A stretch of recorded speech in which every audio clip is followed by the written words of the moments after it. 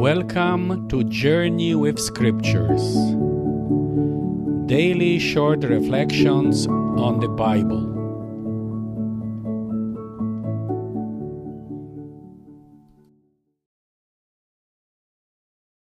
Gospel of Luke, chapter 17, 20-25. Now at one point, the Pharisees asked Jesus when the kingdom of God was coming. So he answered, "The kingdom of God is not coming with signs to be observed, nor will they say, 'Look, here it is,' or 'There,' for indeed, the kingdom of God is in your midst." Then he said to the disciples, "The days are coming when you will desire to see one of the days of the Son of Man, and you will not see it. Then people will say to you, 'Look, there he is,' or 'Look, here he is.'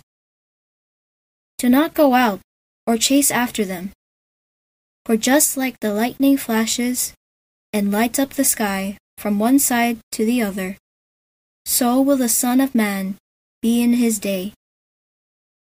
But first, he must suffer many things and be rejected by this generation." The great theologian of the 3rd century AD, Origen, called Jesus the kingdom of God in person. Unfortunately, the Pharisees could not realize it. Standing in the presence of the kingdom of God and asking Jesus when the reign of God will come reveals how little they understood Jesus, his preaching and ministry.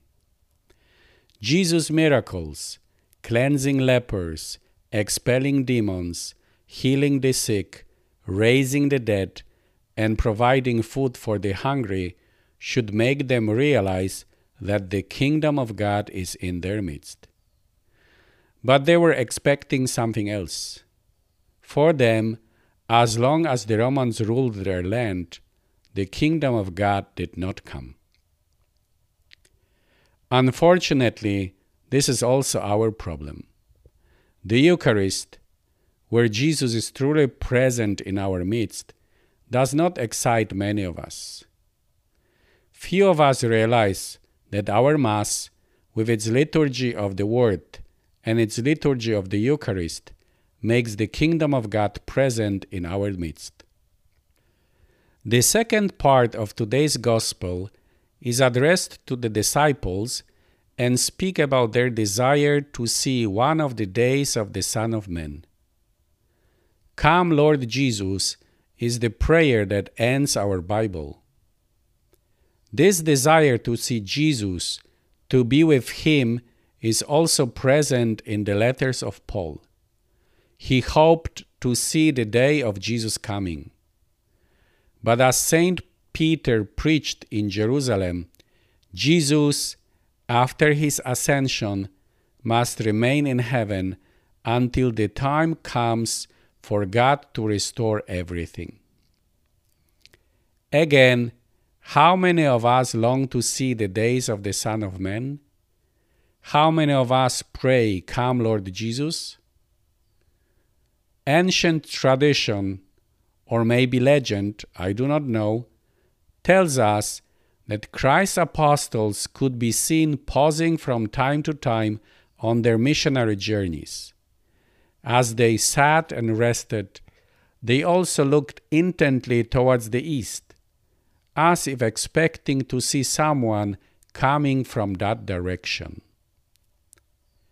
Saint John Paul II wrote, "The kingdom of God is not a concept, a doctrine, or a program subject to free interpretation, but it is before all else a person with the face and name of Jesus of Nazareth, the image of the invisible God.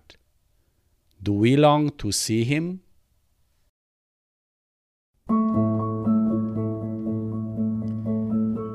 Until next time, may God bless you always.